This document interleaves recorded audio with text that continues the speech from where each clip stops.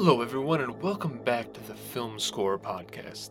I know, this is supposed to be the break between seasons. You're not supposed to be hearing from me for a while, at least on the interview front. But I just don't know what to do with all this extra time. So, I'm back. At least for a one-off interview here. Now, my guest today is Sherri Chung, and this is actually an interview that Sherri and I had started scheduling back in probably mid-June. So that's why I still went through and released this, because it's been so long in the making.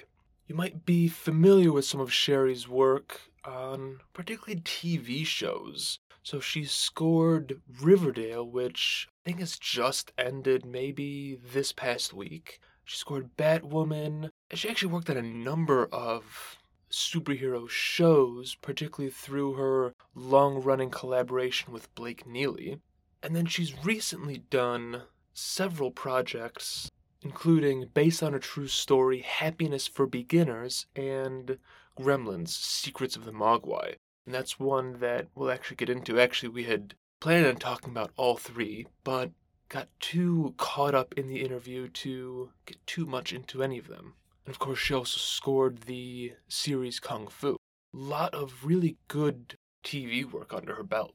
Like I said, Sherri and I went into this intending to focus on some of her latest projects, but instead spent a lot of time talking about headier, more conceptual things. Now, of course, you can find out more about Sherri on her website, on her social media. You can do the same for me. And as much as I'd like to say that I'm back, I'm not really. There might be an occasional interview here and there. I'm not trying to do them actively right now, but sometimes something really interesting pops up, or I see something that intrigues me and want to chase it. But I think season 4 is still a couple months away. I'll probably really be thinking about it in earnest sometime, maybe mid-late September. We'll see. Until then, sit back and I hope you enjoy. Sherri, thank you so much for joining me today. How have you been? I've been great. Thanks so much for having me, Nick. I'm happy to be here. Yeah, of course. And it seems like you've been super busy, because I just checked on your Spotify at least, and you've had like 4 releases come out in the last 2 months maybe. And I know one of them was for Kung Fu seasons 2 and 3, so obviously I'm sure some of that music was written a while ago, but have you just been like working nonstop, or have you finally had a chance to take a breath a little bit? Honestly, it was one of those situations that I felt like I was working so much, but nothing was like coming out just yet, except for like the subsequent seasons of Kung Fu. So it was kind of like, oh my gosh, I'm working so hard, but no one really knows it yet. And then all of that, everything comes out at the same time, just as I was finishing everything up. So yeah, so it was cool. I mean, the latest one I think that came out was Happiness for Beginners, or well, it was just a film on Netflix. And I actually completed that film about a year and a half ago. Oh, wow. It was one of those where it's like, okay, we did it, and then we closed it out, and then we're done, and then even Gremlins: Secrets of the Mogwai, the first season, it's like that was actually also done about 3 years ago at this point. Really? It rolled right into season 2 as well, so I've been quite busy, but it just takes a while for some of these things to come out and finish up, and then I'm sure some of your listeners know is, I mean, our industry's had quite a rocky, I mean, not even just the strikes that we're currently in now, but even just merger of Discovery and Warner Brothers and the selling of CW. I mean, there's just been a lot of change in our studios and our industry. And so honestly, I'm just grateful that my stuff didn't get canned because a lot of projects really did. So yeah, I've been quite busy.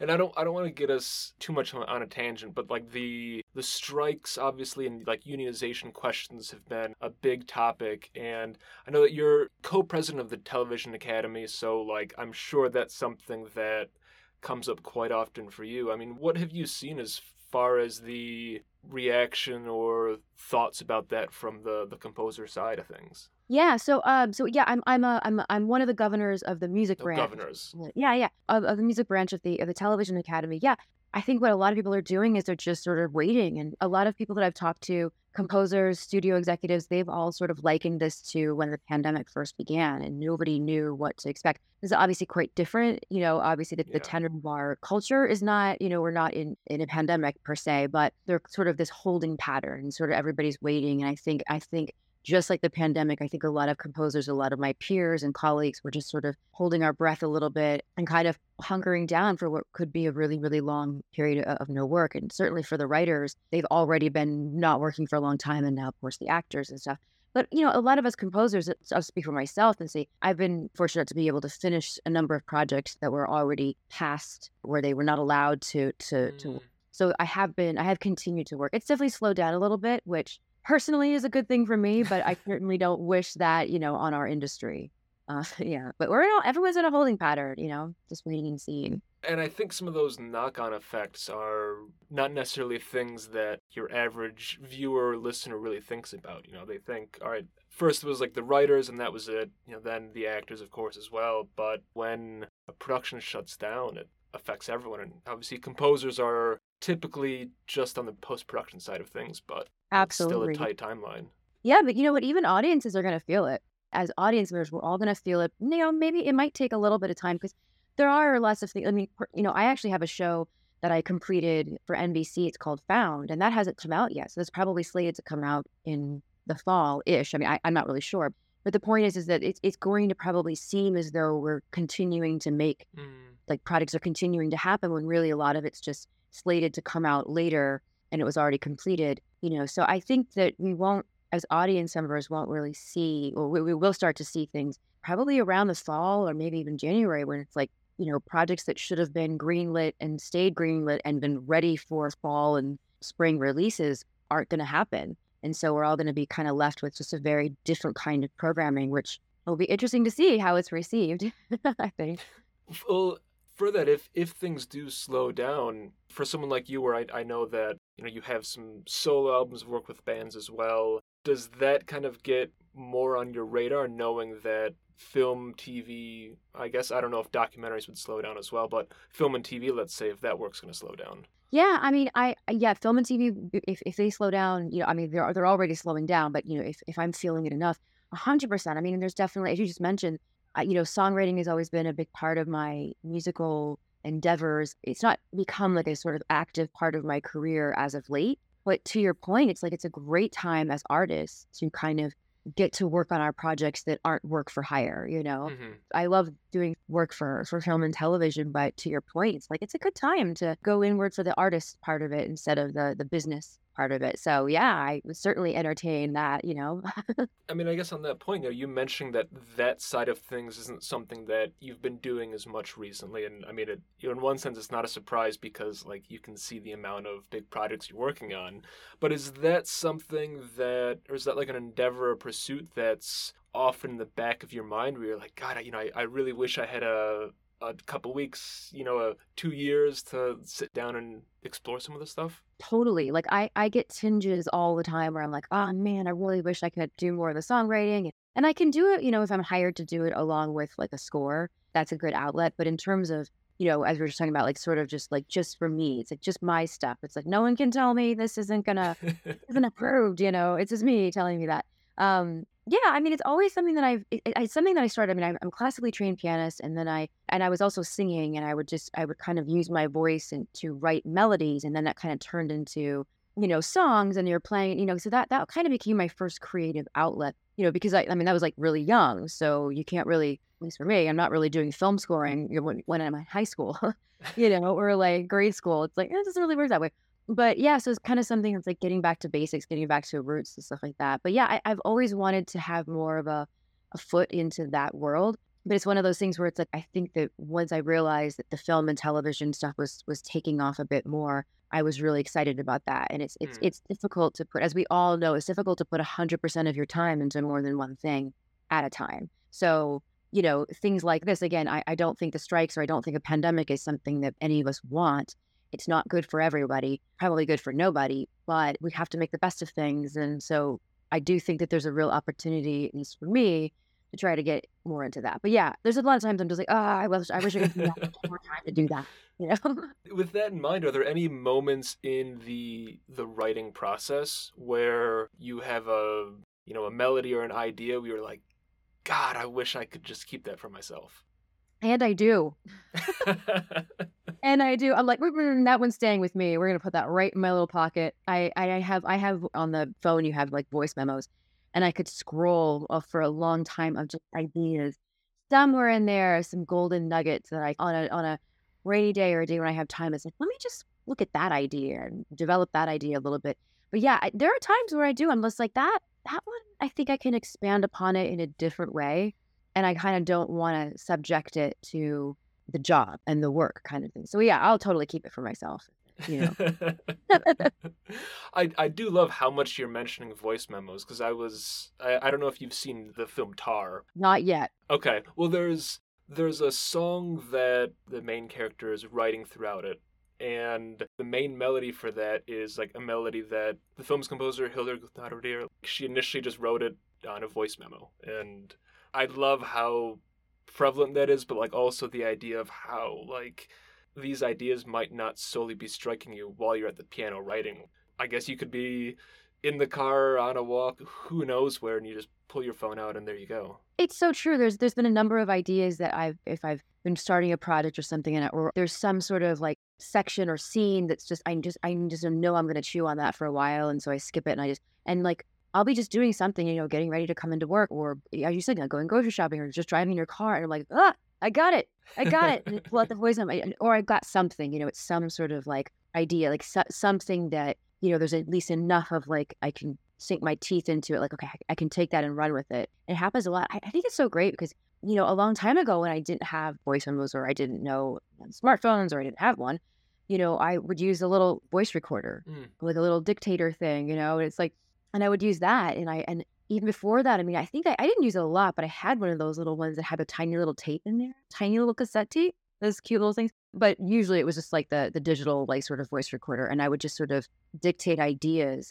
especially during a time when I didn't, either if you're just away from your computer or away from your piano, or during a time when I didn't really know how to use, I didn't have the DAWs, I didn't have the software programs to like, I didn't have all the computer software and the hardware to actually like lay down my ideas, or I couldn't get to pencil paper fast enough. And it's just like, our brains just think so much faster than like our hands can really work, I think, at least for me.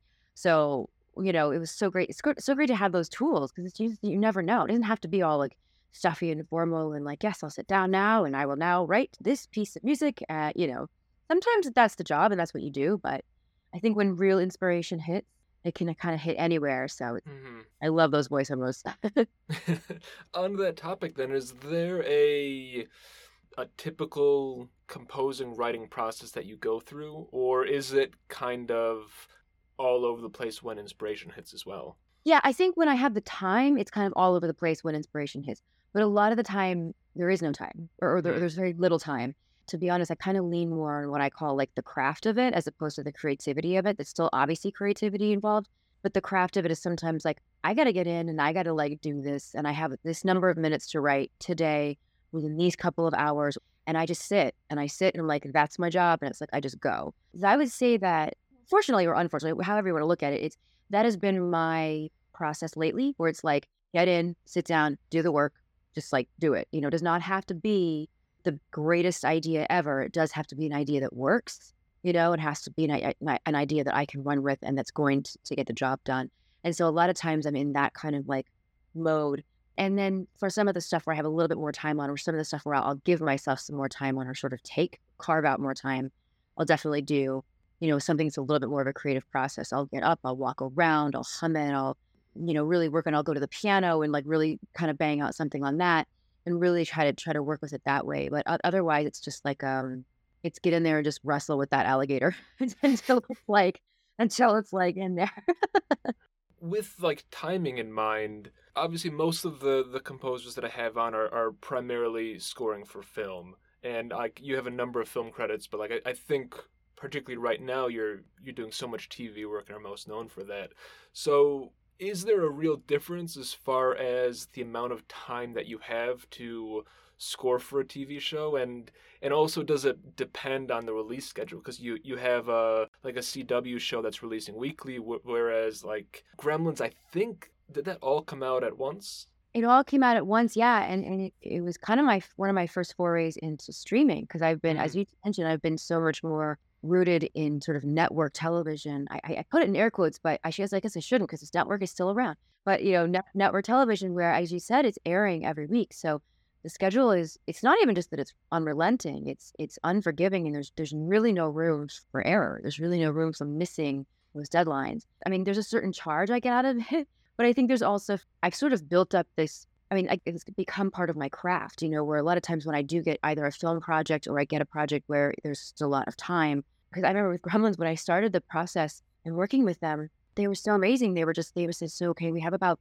4 to 6 weeks between each episode, and these are 22-minute episodes. Now, granted, it's animation, and granted, it was a fully orchestral score, and that is, for a lot of your listeners who do this, that can take a lot more time, especially when you're holding it live. You have to back up time for real score prep, and then for the musicians, and then this actual scoring, and the recording, and then the mixing, and then all of that. So there's really, you do have to back up time for that. But they're like, is that enough time? And I'm like, usually I'm getting a week to do twice that amount of music. And I'm like, yes, that is enough time. That is, I will make it work.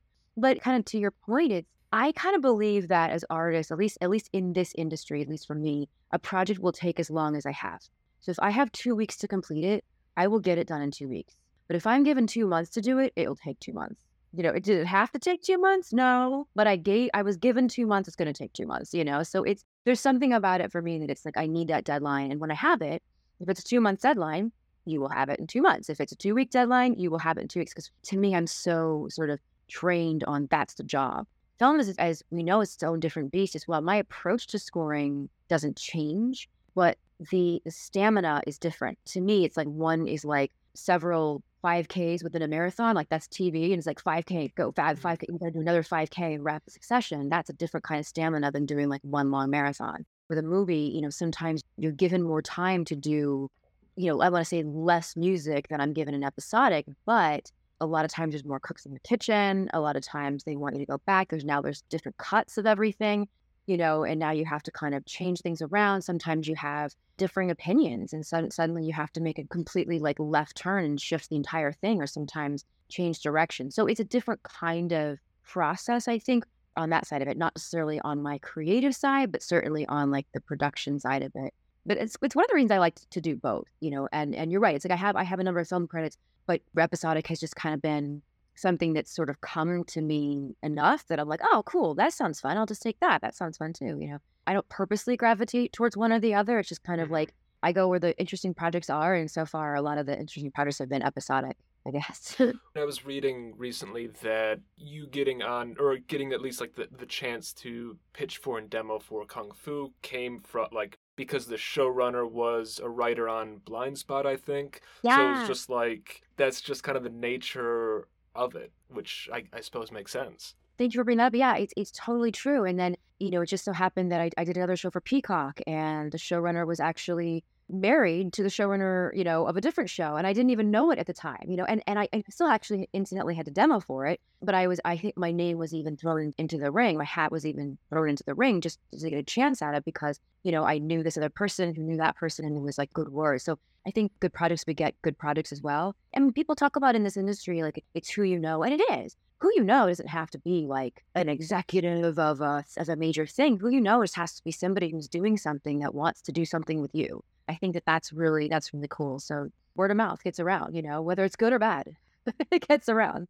And I think the other side of it is, who you know, but like the reputation that you're creating, not just like making good music, but also you're talking about having these 1 week turnarounds and like having to hit that every single week. And, if you can do that reliably and get music that the showrunner likes, that's going to be a great reputation. If you can't do that, I imagine it might not matter who you know because people don't want to run that risk. It's very true. It's a really good point, especially when you get into those weekly ones. I feel like a certain amount of experience helps you come with a certain amount of insurance. There's that track record of being successful, but at the same time, it's like every project I've been learning now is also very different. And now we get into the streaming, it's also very different. You have these really wildly truncated schedules that sometimes like, oh, hurry up and do it. Okay, now wait, everybody wait, because now we have to, now we're going to go back in for some changes. And it's like, okay, cool.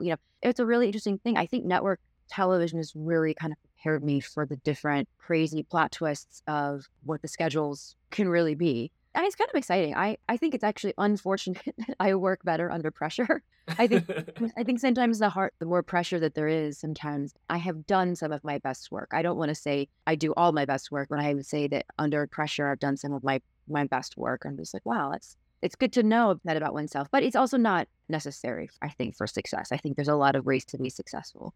And to be honest, I'd like to have like a little bit less pressure sometimes. Yeah, I can imagine. It truly does amaze me, whether it's the like music for episodic work that you're doing so fast, or you hear stories of doing feature films done in 5, 7 days. Like I talked to Daniel Pemberton a couple months ago, and it ended up being the upcoming film Ferrari. He couldn't say what it was at the time, but he finished doing Spider-Verse and was like, I want something to take my mind off of things. So then he like scores this whole film in 7 days. It's just wild. But yeah, I mean, to your point, I imagine there's something with that tight timeline and having no option that forces it. That said, if there's directors or showrunners listening in, don't make that the norm. Yeah, right. I mean, there's a matter. Yes, I would say don't. I say the early. No, really. You're so sorry. I think the earlier you can bring in all of your talent, I would say composers I think we're not always considered the talent because the talent is like your actors and that kind of thing. But I feel like in terms of the earlier you can bring us in, I think it's the better all around because then we've got time and they've got time to sort of let us marinate, let you guys marinate in terms. I say you as the filmmakers and showrunners. Just like give everybody some time to get used to some of these ideas and figure them out. That said, when there's not time, there just isn't time. As you just was saying, like there's a lot to be said for going with a gut instinct, and I do that a lot. Like I've learned to trust my instincts. It's not to say that every first idea I have is the winner, but there's a lot to be said for just do it in spite of the fear. You just got to do it anyway. But I've definitely learned to read things quicker, to read a scene quicker. For some reason, this is making me think of this. I do kind of consider myself as a composer first, and then a film and television composer second. And I don't mean second as in a hierarchy. I'm saying I think they're two different skill sets. I think film and TV composing is an additional skill set that is about working within parameters that are not your own, that you don't get to dictate. You don't get to dictate the schedule, the post-production schedule, or dictate what's approved and what's not. You don't get to dictate budget. You don't get to dictate when you want to write something, when you're feeling it in the moment, and when you're not feeling it, you got to output, And there's a lot of diplomacy involved. There's a lot of politics involved. I don't mean to be like negative about it. I just think it's because of that, you are being creative in parameters that you don't get to control. And I think that's a very different environment than solely saying, I'm a composer, I write music. You know what I'm saying? And I think that's a completely different, there's just an added layer about this that I'm like, oh, I kind of get off on that. Like, I kind of like get juiced up by it. I'm like, oh, that's like, it's really fun. Do you think adding those extra parameters or layers affects people's perception of the music that's being made for film and TV? Yeah, I think as audience members, I'm not really sure as like a pure audience member, because I don't think I can be anymore, you know what I'm saying? But I'll say as a composer who becomes an audience member just to someone else's work and to a different a film or a movie or a show, I am definitely less judgmental or less, I don't want to say opinionated. How about this? When I hear someone else's score, and if I think, wow, I think I would have done something different, that's just an observation for myself. That's just like an exercise for myself. I tend to not judge too harshly other people's work because I know how the sausage is made. Like I know how difficult the job is. And even if I don't know what they went through, I know enough about the business to know that I don't know what they went through. And they could have gone through anything from just hand us a score and we'll love everything you do to really ripping a score apart. And even to a point where maybe they've delivered one type of score and then what got into the movie was a completely different thing that was not under their control. So I don't know if that's the answer to your question, but that's something that when I listen to other people's scores, I'm like, within the work, I tend to not, of course I gotta have an opinion because we all get to have an opinion, Sure. but yeah, I don't want to judge too harshly because I'm like, oh, I bet that job was tough, kind of thing. What's interesting too is I do think that because music in general for everybody is so readily available, like you turn on any device, anything with a screen that creates sound, and it's going to be music at some point, whether it's a podcast that just starts off with music, a commercial, all the way down to our programs, to video games, to anything.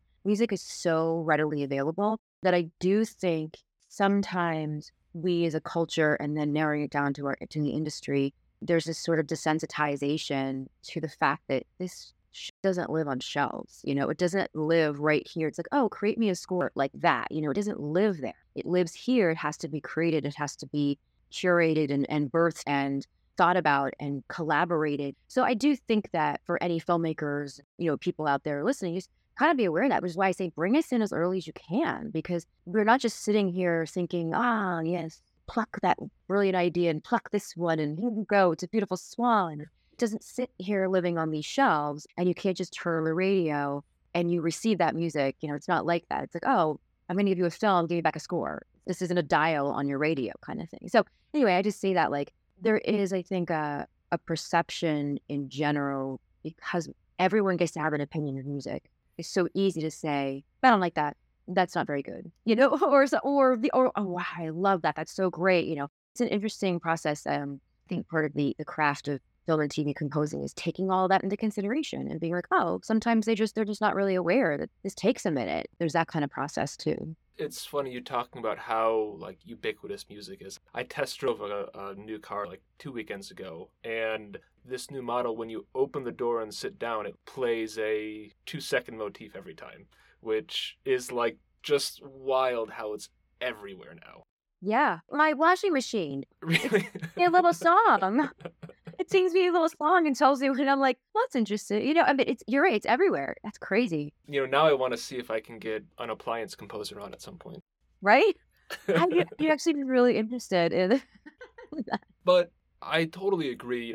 It's one thing to watch a film or a show and hear music and go like, wow, I love that. But when you hear something you don't like, it's easy to make that snap judgment, but to take a step back and be like, you have no idea what the process was. Maybe the director, the showrunners said like, this is the temp, you're going to get as close to it as possible without us getting sued. Or a score was submitted and like Ridley Scott is someone that's been famous for this. He gets a score and then he just like chops it up and throws it together however he wants. So that's where I often keep my more negative opinions to myself because I have no clue what went on either. It's true. For any filmmakers listening out there, try not to do that.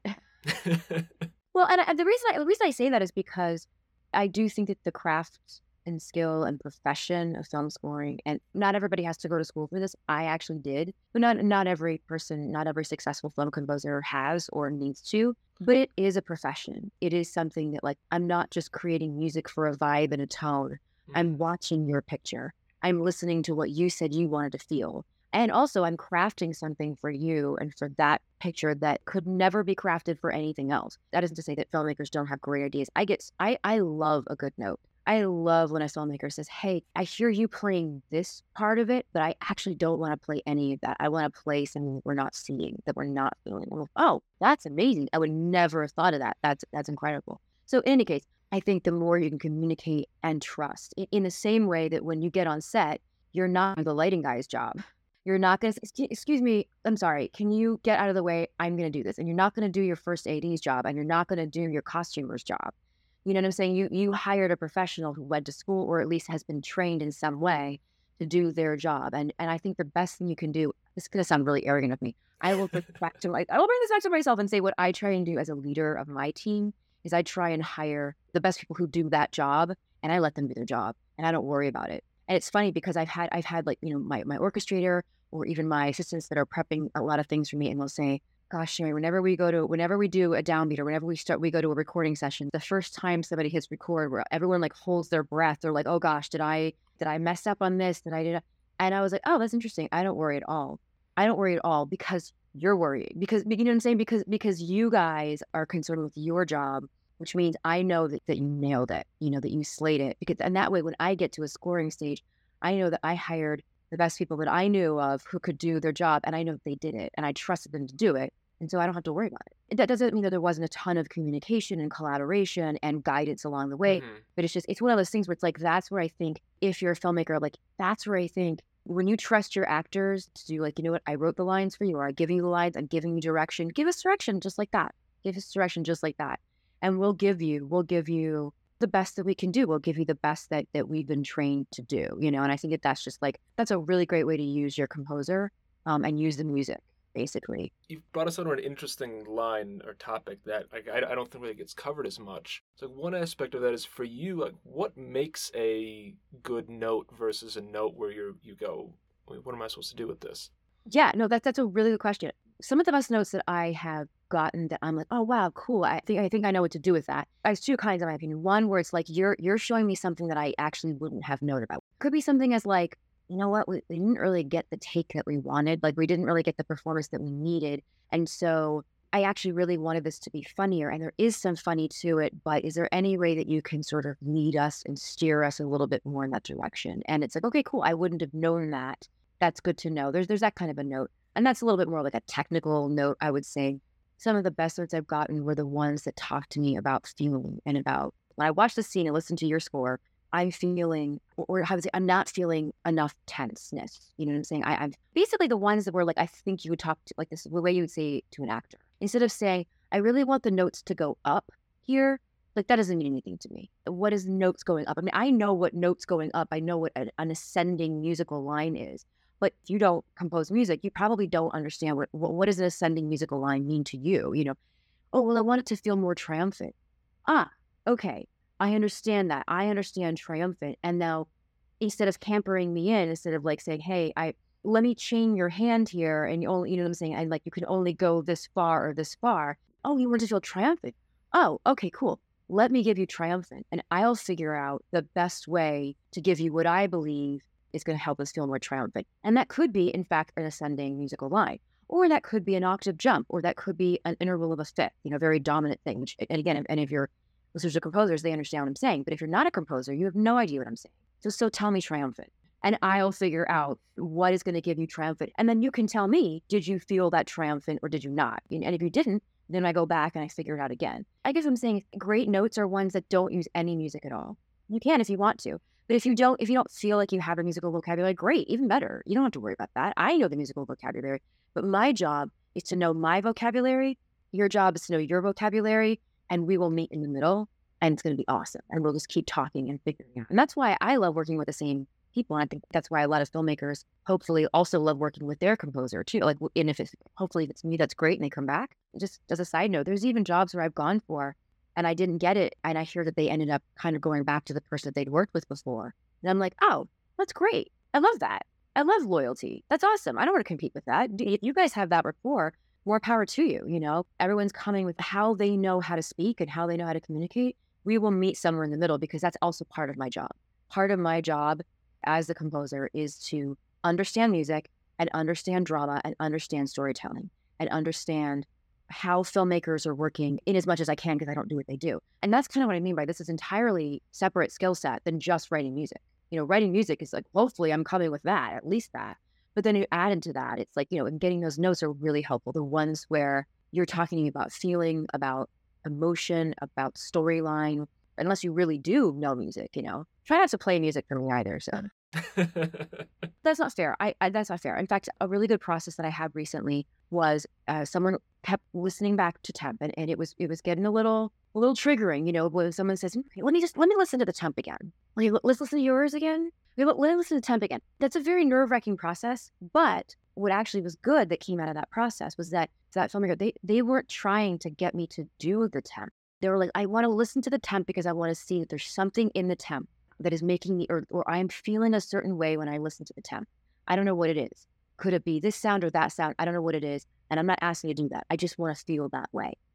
And that was their way of communicating. And it was tricky because it brought an added layer for me. I had to like listen to this temp and listen to what this other person had done, which is totally fine. And listen for that sound and be like, okay, well, how do I find a sound that can do the same job but isn't that sound? Because obviously I don't do that. I don't copy temp. I don't plagiarize another person's work. And also I don't want to have that filmmaker, you know, have too much of an emotional attachment to someone else's work. I want them to have an emotional attachment to what we're creating and not just what another person created, but like a different feeling. It's like, oh my gosh, I love the score to Titanic. I really want that score. No, you don't.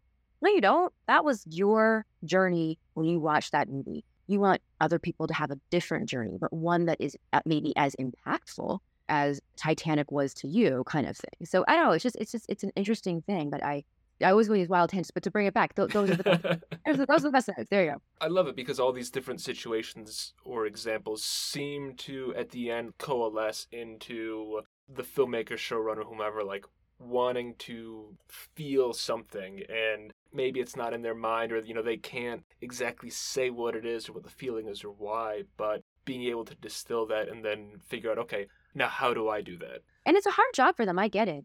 Because I feel like in my experience, filmmakers who go to film school, maybe it's happening a little bit more and more, but there's not a whole lot of part of their curriculum that deals with how to work with a composer. Mhm. You know, I think there's a part of their curriculum that deals with how to license music, you know, and the legal side of that, the legalese side, and so that's where you get into music supervisors. But I don't think there's a lot that teaches them how to work with composers, and so I think it can be for some, it can be sort of like this, you know, nebulous and sometimes really intimidating part of the process because they all know how to talk to actors. They all know how to speak to their crew. They all know how to honestly, when I go to sets, I'm very uncomfortable. I'm like, this is a lot of people. And you know, and I'm really impressed by the filmmakers and the directors. I'm like, oh my gosh, how do you know all this jargon and this? How do you guys know how to like cue that and tell that person? Because there's a million people. There's this whole circus, and they're like leading the whole thing. But I know my circus. I don't know their circus. You know, and I feel like when they're stepping in out of that ring or out of that circus, if you will, and coming into my circus, I get how it can be really intimidating. And I guess my whole thing would be like, don't worry about it. Talk your words, talk your terms, you know, and I'll figure it out. But yeah, interesting process.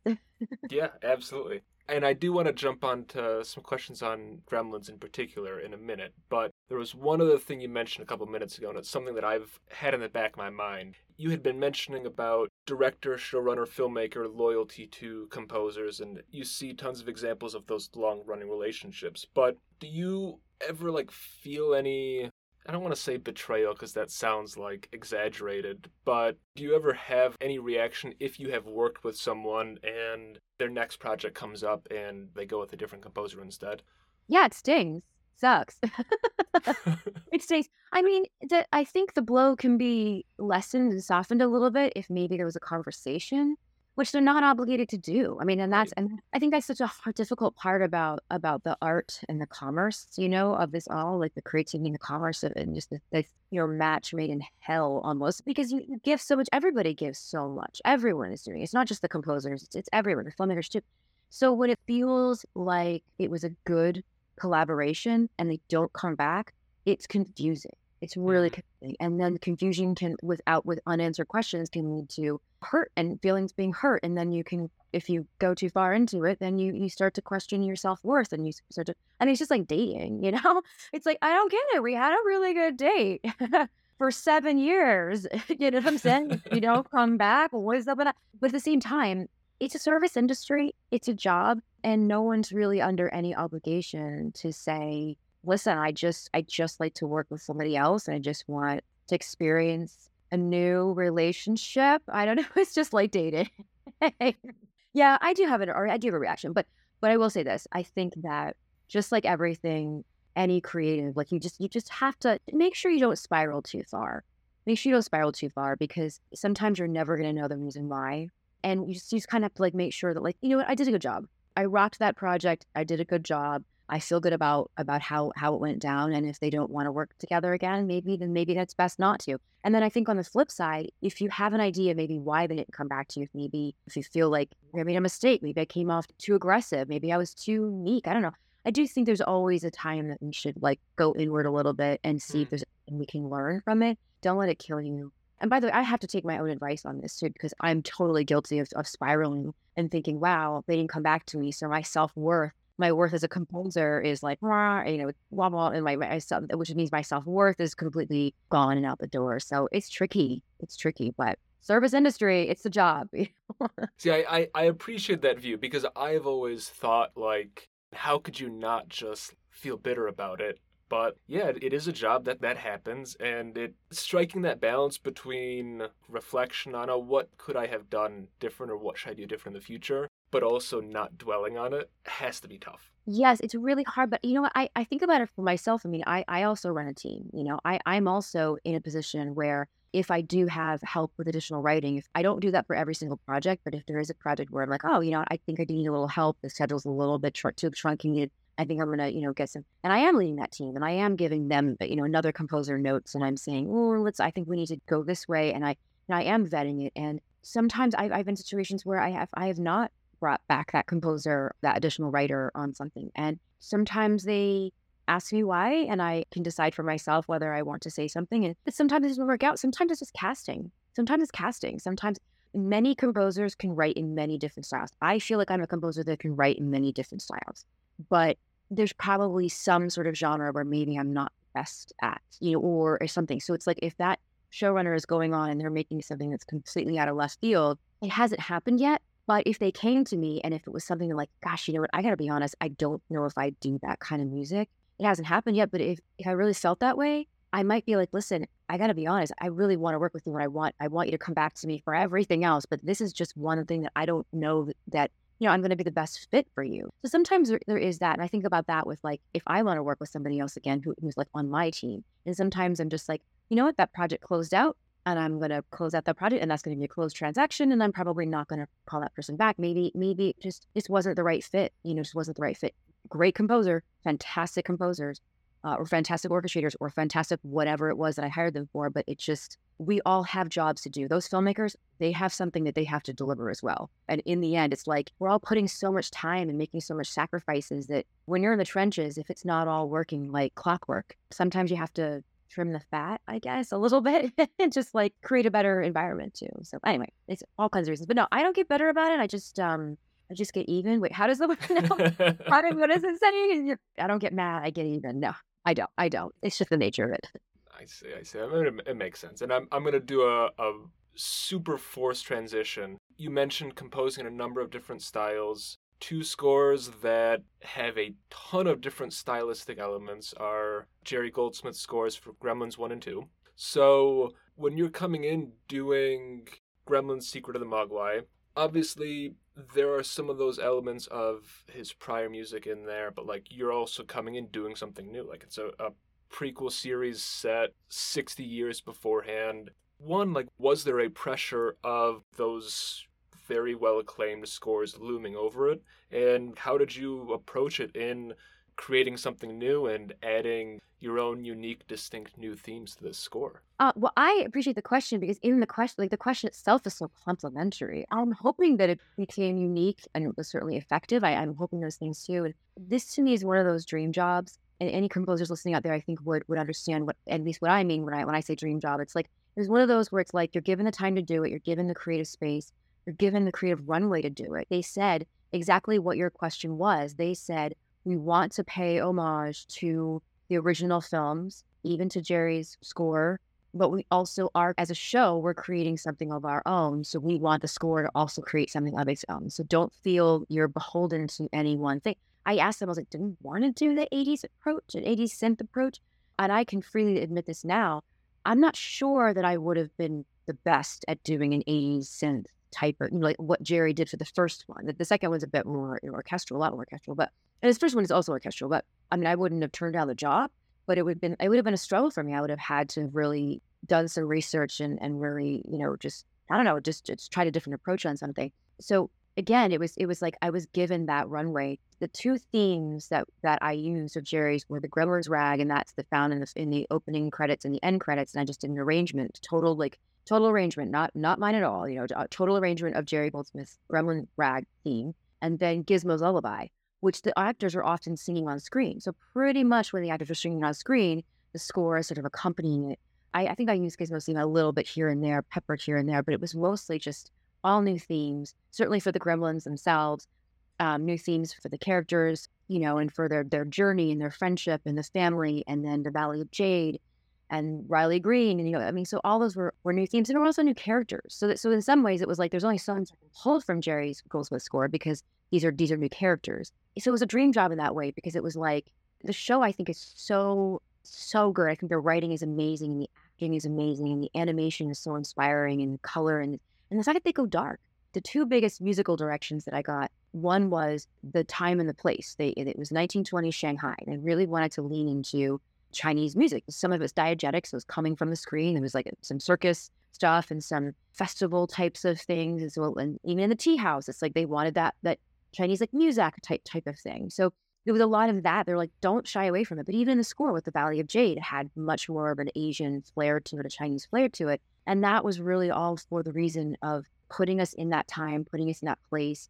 It was refreshing to not say, well, we want to do Chinese, but we want to do it like in a modern sort of Western approach. Nothing wrong with that. Nothing wrong with that. Because some stories, some projects I've worked on really call for that. But this one didn't. This one was just like, no, we want to lean right into it. We want the Chinese percussion. We want, I use an erhu. We want Chinese instruments. We want Chinese flutes, all those types of things. But the rest of the score is also predominantly some sort of more rooted in Western, harmonizations of orchestral music. I felt like that was going to be the most supportive dramatically. Mm. And the second thing that they really told me in terms of direction was lean into the emotion. Do not be afraid to lean into the story and the emotion of what the characters are feeling, which I at the time took to think, oh, lean into the heartfelt moments and really make them cry. And then when it came down to the scary stuff, I even said at one point, do you want me to like turn back a little bit? Like that seems like a lot. Like you see the claw coming down. You don't see the strike happen, but you see arms and legs flailing after, and you know that death has occurred. And it was like, wow, you guys are really leaning into this. And they're like, no, lean into all the emotions. So the fear and the adventure and the frustrations and the sadness and, Sam's journey of like what's right and what's wrong. I mean, there's even like psychological torture in there with Riley Green and Sam. I mean, it's pretty dark. Which I think is very much the Amblin way. So yeah, total dream job. That's awesome. And well, I will push back and say hearing an 80s synth slash more traditional Chinese instrument score, like I would have been up for hearing that because that sounds just like a wildly interesting combination. No, no, no. I mean, honestly, had that been the job, I would have like gone into it. Since they gave me the option, I was like, I'm gonna try this over here. But had that been the job, I agree. Like that might have been kind of cool. It would certainly have been an awesome creative challenge that I would have gone head first, feet for whatever it is. I would have gone. Hey, well, Sherry, I realize we've like already hit an hour, and I managed to fit in one question about the show, but Oh, you were giving me too many good nuggets about all these other things instead. Great chatting with you. Highly recommend checking out all the things that you've been scoring lately, because like you mentioned before, it hits a really broad sonic palette, stylistic palette, and it's like really cool to kind of hear all these back to back, basically. Thanks again. Great chatting with you. cool. Thanks so much, Nick. I really appreciate it.